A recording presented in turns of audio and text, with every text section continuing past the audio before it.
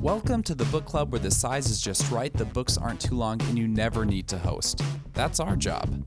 We invite best-selling and award-winning authors to discuss their stories, their works, and whatever else that might bounce around a writer's mind or flow through their pen. And we bring them free to some of the more than 100 public libraries in the Twin Cities metro area. This is a book club where we don't have to argue about what the author meant. They can tell us. The book club that doesn't require a clean house or wine and cheese. And in this book club, if you haven't read the book, it's all right. We don't judge slackers or fakers or hummus dip makers. I'm your host, Slade Kemet, and you can consider the book club rewritten because this is Club Book.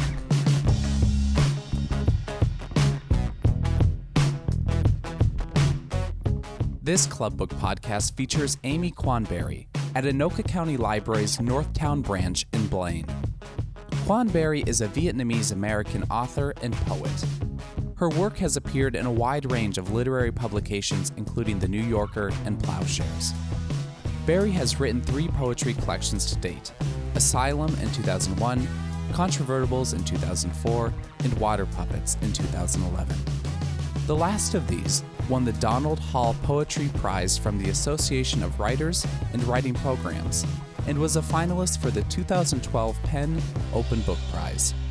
In her newest novel, She Weeps Each Time You're Born, Barry draws from history and her personal experiences with her native country to weave a chronicle of life in pre- and post-war Vietnam within the mystical and turbulent journey of the novel's protagonist, according to Booklist.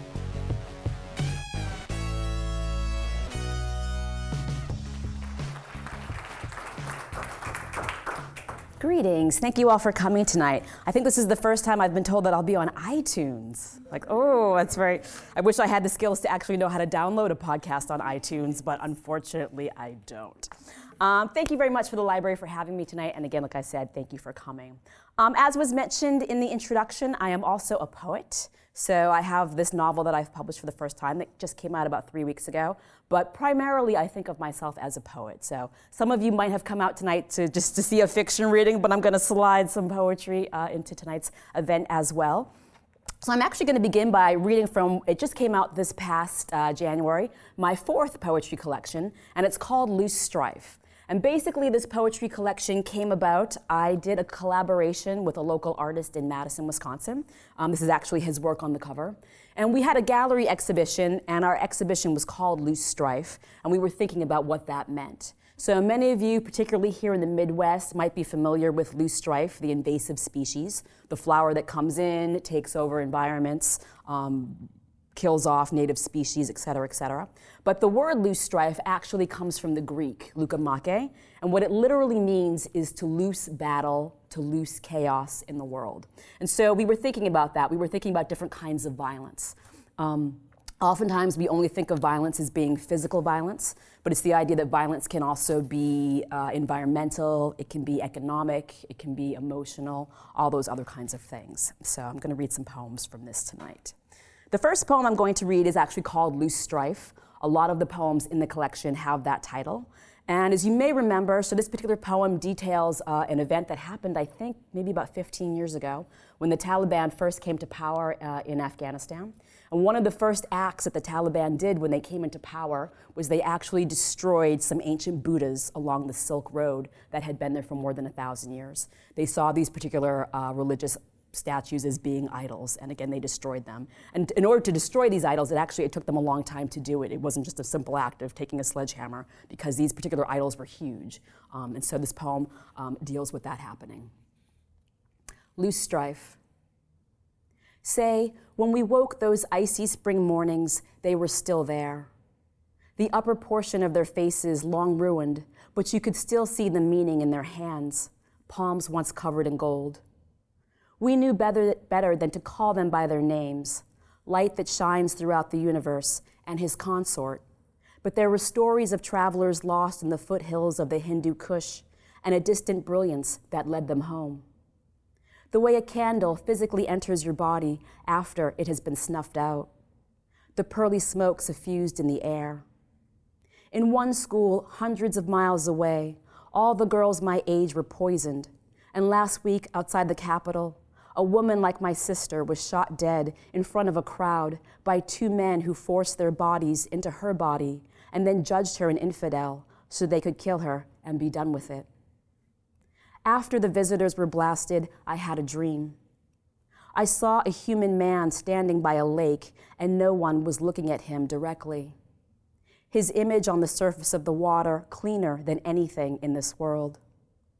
In my dream, the man said, "Thousands of lifetimes ago, when my body was cut into pieces by an evil king, I was not caught up in the idea of the self.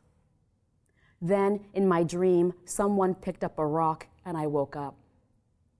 It took almost a month. The great heads drilled with holes. Then anti-aircraft tanks rolled in. Each 100-foot niche, now empty, but each cavity left shaped like us, like a person. Before it happened, we talked about it. Grandfather said, don't they have a share in heaven? Second aunt said it was more realistic this way.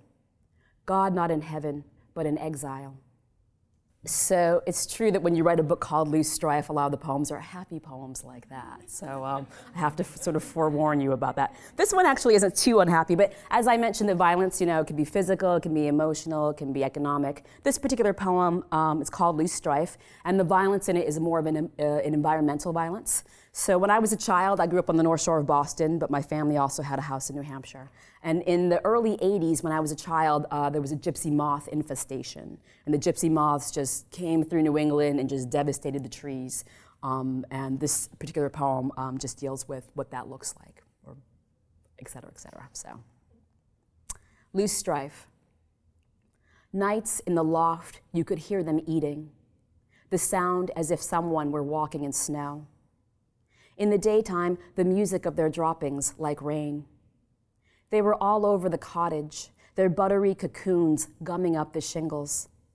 Something wounded about it, the house as if covered with lymph. All summer, men walked around with jars of gasoline. My mother had her own system, a screwdriver and a can of thinner.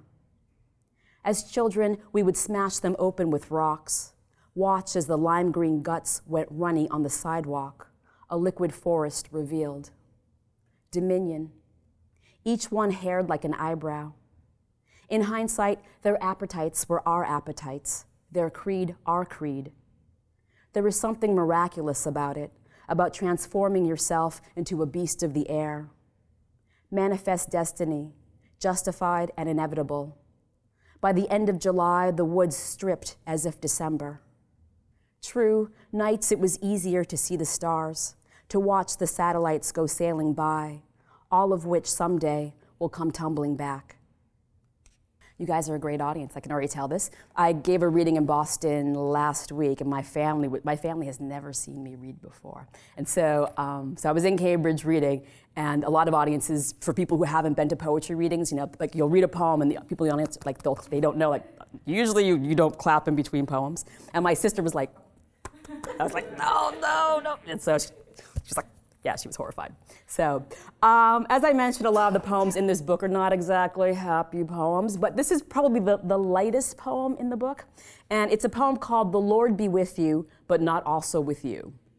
So for those of you who have been to Catholic Mass recently, you may know that the liturgy has changed. So it used to be in the Catholic Mass that you would say, the Lord be with you, and people would say, and also with you. But a few years ago, I was in Mass with my grandmother, and I discovered that it's now, the Lord be with you, and with your spirit. And so the thought is that particular translation is closer to the actual Latin. And so, but for me as a poet, I'm like, it just doesn't have the resonance. The Lord be with you, and with your spirit. I'm like, it just doesn't work, So anyway, you'll hear that, and that's why this poem is called that. But I should tell you something else about this poem. This poem is called a guzzle. A guzzle, like, this is the teacher in me, right? I'm looking around for a smart board, like, guzzle. But yeah, no dry erasers. But a ghazal is a form that comes from the ancient Persian. And the way a ghazal works is that the entire poem is written in couplets. So it's written in 2-line stanzas, and each stanza is end-stopped. So it means that each stanza is its own discrete thought. And so what happens in a ghazal is that you make huge leaps in logic. So one couplet might be about a dog, another couplet might be about the moon, another couplet might be about water. So again, you make these really large leaps in logic. And then the other thing that you need to know about the ghazal is that it uses a refrain. So what that means is that at the end of each couplet, you always have the same word at the very end of each couplet all the way through the poem. And then what happens also in the ghazal, which makes it awesome, is at the very end of the couplet, at the very end, that there's a reference to the poet. In some way, you make a reference to yourself in the poem. Sometimes people use their actual names. Sometimes, for example, my first name is really Amy, and so Amy means beloved in Latin, so maybe I would use the word beloved or what have you, but again, you make some kind of reference to yourself at the end of the poem. And so this is, if you saw this on the page, it doesn't look like a traditional ghazal because I kind of changed the form a little bit. And you'll also hear, as I had mentioned that again, that there's a refrain that happens each and every time, you'll hear in this poem that I've done something with that refrain. So again, it's just a little different. And basically, this poem came about because I thought I heard something once on the radio, and I realized it wasn't exactly what I thought I heard. So, the Lord be with you, but not also with you. The liturgy has changed, but paradise is still paradise, though Adam and Eve begged to differ on their way out of paradise. When he came to pick me up for our first date in his 1974 Dodge Dart, I knew it would never last. Hanging from the rearview mirror, a fuzzy pair of dice. In the comment section of Cooking Light, Illusion 9 says he can't find good bacon and liquid smoke won't do. Captain Cook suggests, substitute sun-dried portobellos, pared and diced. According to the TV news magazine that airs every third night, Teflon is the bird killer. Heat your pan above 400 degrees Fahrenheit, and in the next room, your parrot dies. The first time I saw her was in the tabloids at Circular Quay, her perfect breasts sporting a black bar. Meet Johnny Depp's new lady love, Vanessa Paradis. When I got my Latin test back, the teacher had circled it in red. Impossible, she wrote. It made perfect sense to me. For 6 days of labor, God gave us the seventh, per dies. That first minute in the MRI, instant claustrophobia, heart clenched like a fist. Ladybug, I say to myself, remember the tunnels at Cu Chi, the underground city in Derinkuyu, to paradise. So I'll read one more poem, and then I'll read from my novel. So some of the first poems that I wrote when I was thinking, so again, I did this collaboration with an artist, and so we were thinking about violence and all that kind of stuff. And I was actually traveling that summer in Cambodia, which is a country that obviously has had a long history, a long and violent history. And so this poem deals with an experience that I had in Cambodia. Loose strife. Listen closely as I sing this. The man standing at the gate, tottering on his remaining limb, is a kind of metronome, his one leg planted firmly on the earth. Yes, I have made him beautiful because I aim to lay all my cards on the table. In the book review, the critic writes, Barry seeks not to judge, but to understand. Did she want us to let her be, or does she want to be there walking the grounds of the old prison on the hill of the poison tree, where comparatively a paltry 20,000 died? In the first room with the blow-up black and white of a human body gone abstract, someone has to turn and face the wall, not because of the human pain represented in the photo, but because of her calmness, the tranquility with which she tells us that her father and her sister and her brother were killed. In graduate school, a whole workshop devoted to an image of a woman with bleach thrown in the face, and the question of whether or not the author could write. The full moon sat in the window like a calcified eye, the woman's face aglow with a knowingness. I felt it come over me, and I couldn't stop. I tried to pull myself together, and I couldn't. They were children, an army of child soldiers. In the room papered with photos of the Khmer Rouge, picture after picture of teenagers, children whose parents were killed so that they could be left alone in the world to do the grisly work that precedes paradise. And the photos of the victims, the woman holding her newborn in her arms as her head is positioned in a vise. In this case, the vise an instrument not of torture, but of documentation. The head held still as the camera captures the image, the thing linking all their faces, the abject fear and total hopelessness as exists in only a handful of places in the history of the visible world. For $3 per person, she will guide you through what was Tulslang Prison, Hill of the Strychnine Tree.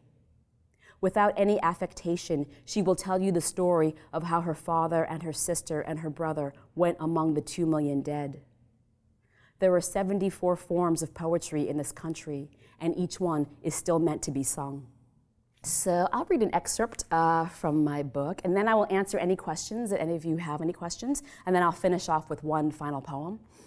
I have to admit that, again, I'm primarily a poet, and for me, reading poetry is easier and more fun, because like you read a poem, you tell a little story, you read a poem, you tell a little story, you go back and forth. Reading fiction I find is actually more difficult because you have to sustain something. And then the other thing that makes fiction difficult is that oftentimes the things that you want to read are much longer and take a long time, so you actually have to compress them down and edit them. And so you hope that even though you've edited it down so that it's shorter, it still makes sense for your reader. So again, like I said, I always find reading fiction like more of a challenge. So having said that, what I'm going to read is actually an excerpt, obviously, from my novel, and it's I decided to read this because it's self-contained. It has a beginning, it has a middle, it has an end. But it's true that in this particular section, this is actually a secondary character who we spend very little time with in the novel. Like this is kind of his big moment, but we really don't spend that much time with him. So he's not the main character. He's not, again, someone like I said that we spend a lot of time with. His name is An. And basically, he was a soldier for the Vietnamese for the South, and he worked with the Americans. And what we'll hear is the story of what happens to him after the Americans have left and after the North Vietnamese have come down and the country is being reunited. This is what happened to soldiers, to many soldiers, again, in the days, weeks, months, years after reunification of the country. So he's just, where I'm starting is the country, again, the North has just come down. And so a lot of people in the South are thinking, like, what's going to happen? Is there going to be a bloodbath? Like, what's going to happen to us? And what happens is that the soldiers are told to report to an army base, and their individual cases will be evaluated as to what should happen to them. He arrived an hour before the main gate opened. There were others already waiting. On base, the lines were endless. He was surprised so many had shown up. There was a feeling of optimism in the air. 10 days and they could be done with it, the last half-century. They could finally be a country of brothers. Maybe he had been wrong to oppose the North.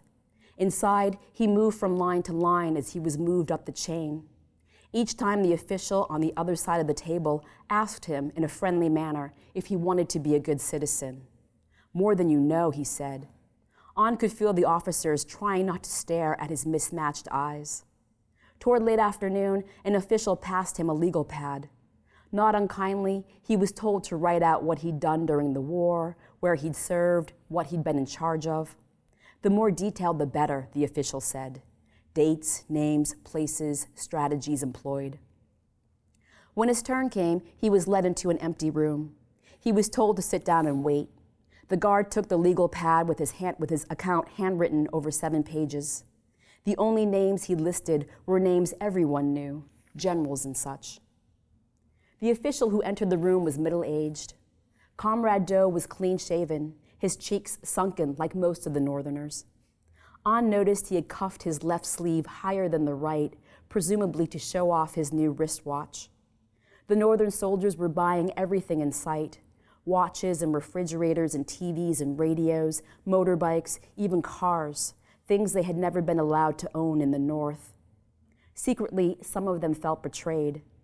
All these years, decades really, they'd been told that in the South, only the top echelons of the corporate capitalist swine owned such items, and now to come all the way down here, only to discover that even middle-class families had gas stoves. Comrade Doe smiled. Overhead, the light began to flicker. "You want to be a good citizen, don't you?" he asked. Of course. An said it before the comrade had even finished the question. With his left hand, Comrade Doe slid the yellow legal pad with On's account on it across the table. The watch flashed on his wrist. On realized the man was left-handed and that he didn't know that one wears a watch on the opposite wrist. The new government wanted names, it wanted secrets, it wanted even the littlest things like who took out the trash and on which day of the week. On knew he could never tell them enough. There was nothing else to do. He threw himself on the shoals, said he'd worked with the Americans, that he had little involvement with the Vietnamese. Comrade Doe licked the face of his watch a few times and began shining it with his elbow. The Americans left in '72, he said. What did you do after that? Something about the way the comrade licked the watch, the slowness of his movements, like a cat licking its paws after a kill. On sat back in his chair. He realized everything about his case had already been decided. He didn't say another word. It was out of his hands, a river sweeping him onward toward whatever it would bear him. After 3 nights crammed in a holding cell, he was taken by truck 5 hours into the Highlands. Back in the day, the holding cell had been used to keep drunk American soldiers under lock and key until they sobered up. For 3 nights, it housed more than 30 men. Each hour, they rotated positions. 3 men at a time were allowed to lie down. The rest of them stayed standing, the air by the wall like being smothered alive. At the front of the cell, the ventilation was the freshest, though it meant you were mashed up against the iron bars. Men stepped away from the rungs with marks running the length of their faces. Those first days, there was a Buddhist monk in the cell. His orange robe shone like a sunbeam, head smooth as a globe. Somehow, he spent 3 days kneeling. Even when the monk's eyes were open, On could tell he wasn't there, all earthly attachment severed. He never saw the monk take any of the paltry food and water they were handed once a day in 2 wooden bowls for the entire cell. The monk simply knelt by the plastic bucket they relieved themselves in, the bucket with a hairline crack spidering down the side of it, which someone had tried to stop up with gum, urine and waste slowly leaking from the crack, the monk's robes soiling in the seepage. Time dripping on into more time. The monk didn't blink when men squatted to defecate right by his head. At mealtime on the 3rd day, the guard read a list of names. On and 10 others were called. They were told to prepare their things and leave without eating. None of them had anything to prepare. All their things had been confiscated the first day they came on base. By the time they got to the trucks, there were other prisoners already waiting inside, along with 2 guards with old guns. When the prisoners got off the trucks, there was nothing but jungle in every direction. They had to hike several hours. Sometimes it seemed like the guards didn't know where they were going. Under the canopy, the heat felt like a blast furnace, even in the shade of the broad serrated leaves. The first few men through the path were quickly adorned with leeches on their necks, one of them as big and as dark as a plum. After a few hours, they were told to stop. There were 80 men standing in the jungle. All around them stood a ring of men with guns, some of the guards just boys, their uniforms too big or obviously borrowed. The prisoners were told their job was to clear the land, harvest the trees, build their own shelters, grow their own food, find any mines that might still be present, prove their loyalty, redeem themselves, regain their citizenship, keep an eye out for those among them unable to be rehabilitated, realize the error of their ways. The very first structures they were forced to build were a series of small boxes barely big enough for a man to stand up in. The first man put in the box was a former student leader named Nam. "But I protested against the war," Nam said over and over as they dragged him in one morning. "Don't listen to him," the guard said. "He is a traitor who has been to the great enemy." "I have been to the United States," Nam conceded, "but to lecture against the war." He said he'd been flown to America by anti-war organizations to speak with students in a place called Berkeley, another called Madison. The guards got his arms in and closed the door. A piece of wood shot through a bolt in the front to keep it closed. All morning in the hot sun, they could hear Nam's cries, at first like a small child, then like a wounded animal, and then nothing. The guards made a show of taking him out that night when the others came back from clearing the jungle. When they opened the door, he fell on his face, his body shaking, mouth white with foam. 2 men were ordered to carry him over to the spot where they all slept out in the open. By morning, he was dead. In less than a week, they'd built 2 barracks. The floors were dirt, and they were told not to hew any windows into the walls. The hardest part was cutting down the trees miles away in the jungle and dragging the logs to camp. They didn't understand why they had to use trees from so far away, but they didn't question it. During the day, there were various teams of 20. Building was the best assignment. After a few weeks, an architect arrived in one of the trucks, but the guards didn't care. Nobody is better than anyone else, they said. One of the supply sheds collapsed during a thunderstorm. For a while, 2 of the barracks looked rickety until the men shored it up at the urgings of a newly arrived engineer. Even when someone needed medical attention, the guards didn't turn to the numerous doctors in camp, 3 of them surgeons trained in France. When a man accidentally had 2 of his fingers cut off with an axe, he died within the week from a combination of infection and blood loss. For the first month, On worked logging. It became dangerous when one of the groups discovered that the river was the only chance they had to even possibly make their quotas. It took 6 men to carry a log the half-mile to the river. Then they would throw it in and tie it up. When they had 6 logs in place, they would let them go. Each man was tied to one, logs round as 50-gallon drums, the inner wood pale as sand. It was each man's job to guide his log the 2 miles downriver, making sure it didn't get snagged.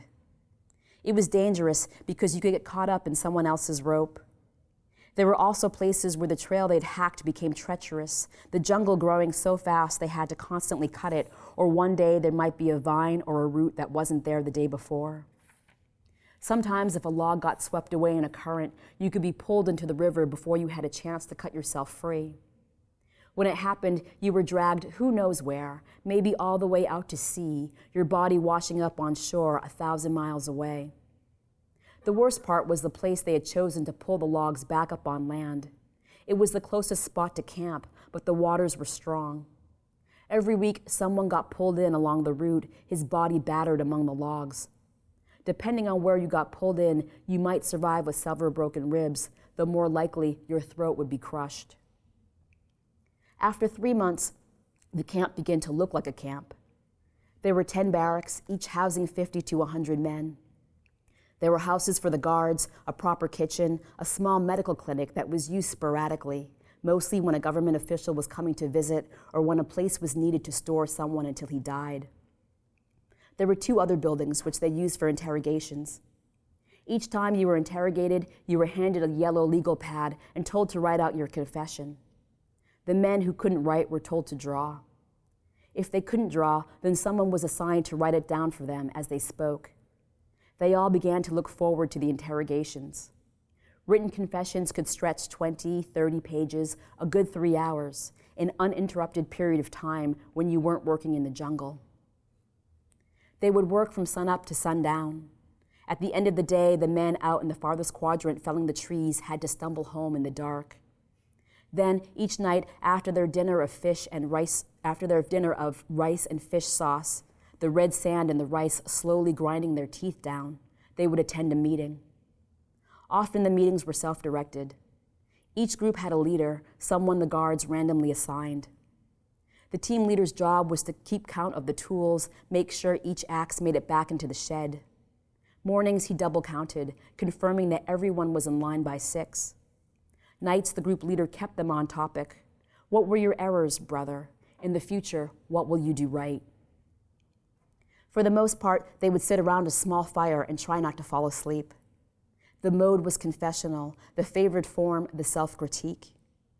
You had to talk about your daily performance, your work in the jungle, the reasons why capitalism would fail, the shadows that lingered on the surface of your heart. Often, someone was assigned to give the daily reading. A citizen recognizes that a society is only as good as its citizens. A son must love his country first, his father, and then his mother. The dysentery, the malaria, the fevers that would never break, the lack of protein, the sun, the rain, the expected and the unexpected, the monotony, the lack of privacy, the self-critiques, the constant acting, pretending you were ashamed of yourself when you weren't. Time passed, men died, somehow On held on. He wasn't the strongest or the bravest or the most resolved. When someone told him a year had passed, even he didn't know how he'd done it. The first time he got put in the box, it was a mistake. Even the guards knew he wasn't the one who had killed the hen out of spite. The eggs were strictly reserved for the camp chief. Comrade New was a slight man with a lisp and no mercy. There was talk he had spent the war in China, keeping the supplies flowing. When the hen was found with its neck snapped, lying at the foot of New's house, even the guards shuddered. Among the prisoners, there was already a rumor circulating that one of the guards had done it because he was tired of watching New eat eggs every morning while the guards had none. They were trying to get someone to confess. The door to one of the punishment boxes was gaping open. Barrack by barrack, the prisoners were lined up. The guilty one was told to step forward or there would be repercussions for all. The last time they had been threatened with group punishment, they had been denied water for 2 days. 4 of the older men had died out in the jungle. They were already late to head out. It meant none of them would make their quotas. Maybe they wouldn't get anything to eat. An looked at Mr. Liu standing to his left. Liu was in his 60s. He had once been a professor of law at Saigon University. He had helped negotiate the Paris Peace Accords. An wasn't really thinking when he stepped out of line. He walked up to the front of the box. Behind him, hundreds of men were holding their breath. Up close, it wasn't even as deep as his arm, the thing an upright coffin. He closed his eyes and stepped inside. The guards stood staring at one another. "Well, shut it," someone said. The door creaked shut behind him, hinges groaning as if with pain. He could hear the sound of the bolt being rammed home. Inside, there wasn't even room to turn around or raise his arms. Later, he tried to tell the others it hadn't necessarily been unpleasant. That when the discomfort came, you had to settle into it. You had to make peace with the ants crawling up your leg, the smell of urine and feces as if you were steaming in them, because essentially you were, the sweat trickling into your eyes and the sting that became a blurring. He tried to remember the orange-robed monk from those first days in the holding cell.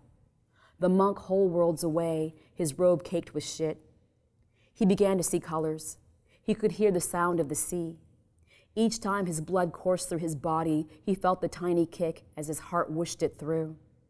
There wasn't even space to fall down. Before he blacked out, he knew if he came out of the box alive, he would make it through absolutely everything. It was out of his hands. The world would decide if he should live or die. He was starting to merge into an even greater darkness, heart shuddering like a drum, somewhere the ocean swelling like a graveyard. He knew somewhere someone was crying for him.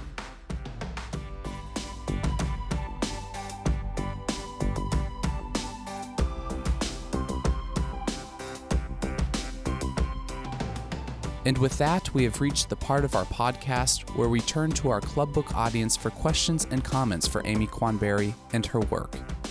In this book club, we like to encourage members and authors to connect and engage and help bridge the gap between the page you read and the process it took to write it. Our first question of the night inquires about the amount of research that went into Quan Barry's latest novel, She Weeps Each Time You're Born, and how that fits into her writing process. Yeah, I'm not a big researcher. Research and I are not very good friends in many ways. But for that one section of the book, it's true, I did do a lot of research for that particular book. So even to back up just a little bit, I had originally, like 10 years ago, I've always known that I wanted to write a novel about Vietnam. And I had actually decided that I was going to write a novel about an American nurse in Vietnam during the American War there. And I did a ton of research about doctors and nurses in Vietnam. And I read all kinds of books and watched all kinds of documentaries, and I did all this stuff. And I actually wrote 100, 200 pages of this novel, and I realized that it was not good and it was not going anywhere. And I realized that because with the research, it made me feel, I felt a lot of responsibility to get their stories right. And I basically realized that my novel should really just be a memoir. And the truth is that there's a lot of people, doctors and nurses, who have written memoirs about serving in Vietnam during the war. So sometimes for me, research, like I said, it can be a burden because you feel like you have this tremendous duty to get certain people's stories right. That's why, by and large, if I don't have to do research, I don't. And so anyway, so I knew I wanted to write that particular story, and so I thought I did. And I went back to Vietnam to try, because I knew that novel wasn't going very well, and I was like, well, I'll go back and maybe something will happen. And when I went back to Vietnam, I had this experience with my guides, who I've traveled with before. And you travel on using motorcycles, and you drive from place to place. And basically, you know, with them, it sounds weird, but it's an exhausting way to travel, because with them, like, you go 50 feet, then they want to show you something. Then you get off the motorcycle and go, you look. You go another 50 feet, there's something else. You get off the bike like 200 times a day. You know, you're like, ah. And so they wanted to show me this particular memorial that we passed, and I was like, another memorial. Like, I'm so tired of going to memorials. There's so many of them. But they're like, no, this is different. It'll be great. So we went to this memorial, and next to it, there was actually a house where the caretaker lived. We knocked on the door, and we talked to the caretaker. And the caretaker told us that this woman, Phanti Bit Hang, was going to be coming to the memorial to visit it, and he was really excited about this. And I said, you know, who is Phanti Bit Hang? And it turns out I discovered that she is the official psychic of Vietnam. She basically was bitten by a rabid dog when she was a child, and when she came out of her coma, she can hear the voices of the dead. And the government actually uses her to find the remains of soldiers and other prominent people. And so when I heard that story, I'm like, my novel's not about an American nurse, it's about this. And so it's not exactly about her, so I didn't do any research into her in particular, but I took that idea and ended up writing a book about it. So the truth of the matter is, when it comes to research, like I said, there are a couple of things that are researched in the book. That particular section is one thing that was super heavily researched. There's also a section in the book where we learn about the French rubber plantations that were in Vietnam from the early 1900s through when France left. And so I researched that a lot, like what happened on these rubber plantations and things like that. So those are aspects of the book that I researched. But most of it for me is just sort of made up. And that for me, as a writer, it's easier for me to make. Some writers really like doing research, and it gives them a lot of material to work with. I'm the opposite. I like to do as little research as possible, and then it allows me to make up other kinds of things. So that was a long answer to your question. But so research, like I said, research and I are not on great terms. But I think, in this book, you didn't hear it in that particular section, but there's a lot of magical realism in the book. There's a lot of things that happen that obviously can't happen in real life. And those kinds of things that allow me, again, to make stuff up. And so, like I said, I feel like that's something that I'm really super comfortable doing. So I'm like, I don't know if there's a word for the opposite of research, but if there were one, that would be me. Another audience member mentions that after the war, she worked alongside numerous Vietnamese refugees and heard many of their stories. She explains that Quan Barry's reading really resonated with her. One of the things that in thinking about that I wanted to do in writing this book is that so often, and I've talked about this in interviews, so often when Americans think about Vietnam, we only think about the Vietnam War. We don't think about what happened afterwards to people who were left behind. We don't think about the whole history of Vietnam, going back to, again, the French, the Cambodians, and thinking about Vietnam's relationship with the Chinese. Again, we only see it through the lens of just, our involvement there. But again, there's so many other stories. And so when I was researching this, I wanted to bring those other stories out. And so, for example, I learned I was in Cambodia in 2001, and I had a guide in Cambodia. And, we went around, and at the end of my time there, I discovered that he was actually Vietnamese, and that he had actually left Vietnam. I can't say exactly when, but he had ended up in a refugee camp, because there are all these camps all over Asia, and he was there for 20 years in a refugee camp trying to come to the United States. I mean, I had never heard that people after the war got put in these camps and were there for decades. And so what ended up happening with him was that he couldn't be repatriated in Vietnam, and so when they closed the refugee camps, they sent him to Cambodia. But again, as an American, I didn't know any of that. So it's true that what I was trying to do in this book is to bring out those stories, again, like I said, because all we know is just, Vietnam, quagmire, Our next question is what it is like for Amy Quan Barry to go from writing poetry to writing novels. People ask me that, so the difference between poetry and prose, and it's, I don't think I'm the first one to use this analogy. People talk about the idea of, the difference between poetry and prose is like the difference between being a sprinter and being a marathon runner. You're both athletes, but again, obviously, running short distance is different from being, a marathoner in many ways.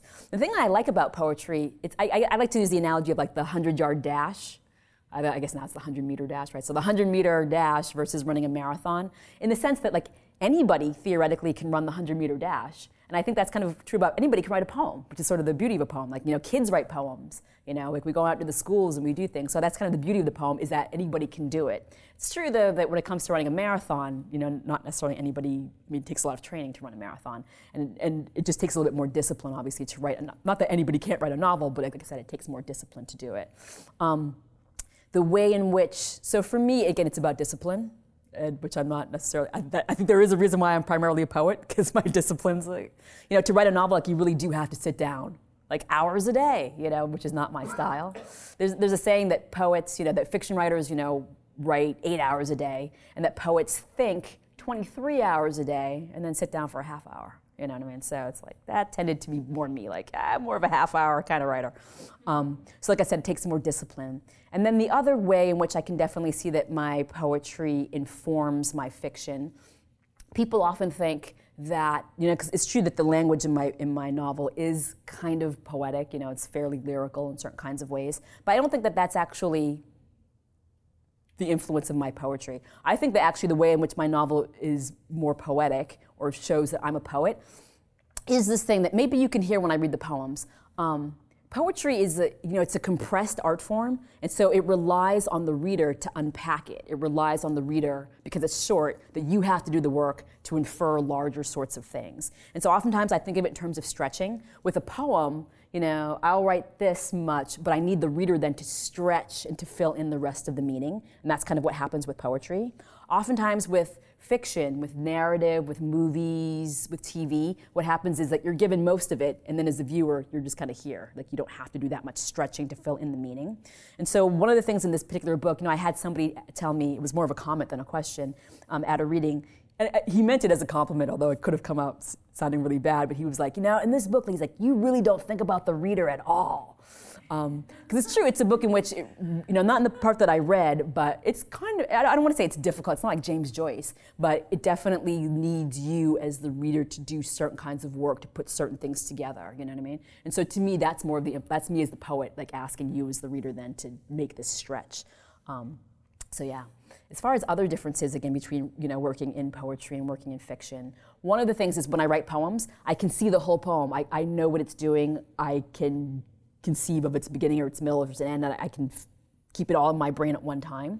When it comes to writing a novel, I really needed help to see, that's where my editor or other readers come in, because, you're working on a 300-page manuscript and you just can't keep it all in your brain at one time. Like, you don't know what you're doing in different sections, and so it's helpful to have other readers look at it and to be able to tell you, oh, this is what's happening here, this is what's happening here. Whereas in a poem, I don't need that because it's small. But again, I needed other eyes because, again, the novel is just that much longer, so. Our last question of the night is about how much material Quan Barry is pulling from her personal life when writing either poetry or prose, and what her creative process looks like. So, it's funny because, again, with the novel, I'm finding that people really want to see me somewhere in the novel, and I'm not. I was born in Vietnam, but I left when I was a child. But interviews I've done, people are always, they just assume that, because I was born there, that really means, and that's, and it's, I've been very fortunate that I've traveled a lot in Asia. I've been to a lot of places in Asia. The book that I'm working on now is about Mongolia. So it's true that it happens to be about Vietnam, and I happen to be born there, but there really isn't any larger resonances. It's just that I stumbled on a great story in Vietnam. So it doesn't, so me in there, it's not really true at all. Although there is a character named Amy Quan, but that's another story. But so when it comes to the fiction, it's true, the fiction really, I'm not in there at all. When it comes to the poetry, I remember a lot. And I'm not, a lot of poets write a lot about their lives. I don't write about my life, but I definitely write about things that I'm thinking about. So it's not autobiographical as far as like I did this or I did that. Again, it's just things that I'm thinking about. Yeah. So obviously, in one of the poems that I read, it's about an experience that I had in Cambodia. But even then, even though I'm kind of in the poem, I don't really think of it as being a poem about me. Again, it's more about an experience that somebody has, and it just happens that I'm the one who had that experience. So, that's a good question. I really have to think about it a lot harder. I definitely kind of also pride myself on my poetry not being about me. Like I'd like to think of myself as being, I read a lot of poetry, and a lot of poems to me really are about the poet in ways that I don't find particularly interesting. And so, they talk about this idea of poetry of witness. Poetry of witness is poets who write about things that happen in the world. They write about, historical happenings. They write about, suffering of others. I do tend to think of the work that I do as being more in that kind of vein. And I think you'd also asked about like the idea of origin and how it starts. I think when I was younger and I would write poems, they did oftentimes begin with an image. I would see something and I would just want to figure it out. And I would want to figure out why it was resonating with me. So for example, I remember once on campus walking home and I saw, and I still haven't used this in a poem yet, but I saw, it was really beautiful. There was a chair and somebody had put it in a tree. And so there's this chair in this tree. And I just remember looking at that and being like, huh. And so eventually when I write about it, I'm just going to want to figure like, why did that resonate with me? Like, what is it about that image? Like, why has it stuck with me? And that oftentimes that's where my poems come from, is I'll see something or I'll hear a story. Oftentimes it's from NPR, and I'll just try to figure out like, what is it? Why am I drawn to that? So it's not, sometimes it's an image that I'll see, sometimes it's a story, sometimes it's a fact that I'll find out. But like I said, it's always about me trying to figure out like, what is it? Where does the power of whatever this thing is, where does that come from? I will read one more poem. Yes, one more poem. And so again, thank you all very much for coming. And it's funny because this poem is kind of, today I was like, oh, it was on the front page. It was the newspaper that I got at the hotel was USA Today. So I saw this on the cover of USA Today. As I mentioned, so Loose Strife, it's about the idea of violence in various, again, economic, emotional, physical, all that kind of fun stuff. So this poem has more to do, again, with the idea of emotional sort of violence. And I wrote the poem first, and then after this thing happened, I began to think of this poem. I think of this poem now as my Paula Broadwell poem. So for those of you who remember, again, Paula Broadwell was the mistress of General Petraeus. And he was in the news today because he just cut, I guess, a plea deal. And so again, if you remember what happened with her is that basically she was the mistress of General Petraeus, and the way it all came out was because basically she lost her mind and she sent like 17,000 emails in a month to a woman who she thought was her rival. And basically nobody ever would have known, but it came out that she had sent like 17,000 emails in a month to like one person. And I was just thinking about that, again, that idea of how emotions like that can get the better of us and can do various things to us. And so again, this poem is called Loose Strife. Loose Strife. I will not say its name, the way it ruined me. The body halved, a kind of mitosis. Suddenly, everything on the cellular level as if sentient. The potatoes growing eyes in the dark under the sink. The way Lysimachus, for whom the invasive is named, walked and walked through the terrible burning, the emotion openly disfiguring his face, the way a lover will sometimes turn directly toward the beloved in that other language, the thing shuddering under the skin until it floats up into the light with all the colors of ephemera and bursts. There was a maze. There was a photograph of the night sky taken over several hours, the stars like scratches on a record. As far as I know, there is no unified theory as to why it exists, except the theory of the animal, the theory of glands and secretions. It comes when it comes, and if fortunate, it comes without end. The lesser vertebrates rub themselves in its musk, coat themselves in its glory. It ruined me, and I let it, hands held above my head as if under arrest. Thank you.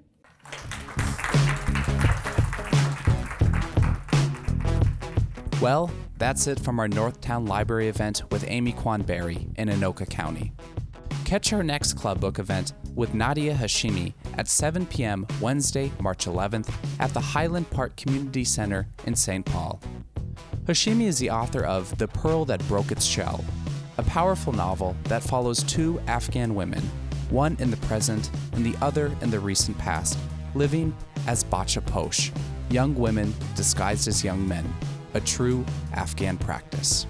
Meet Nadia Hashimi, get your questions answered, and books signed.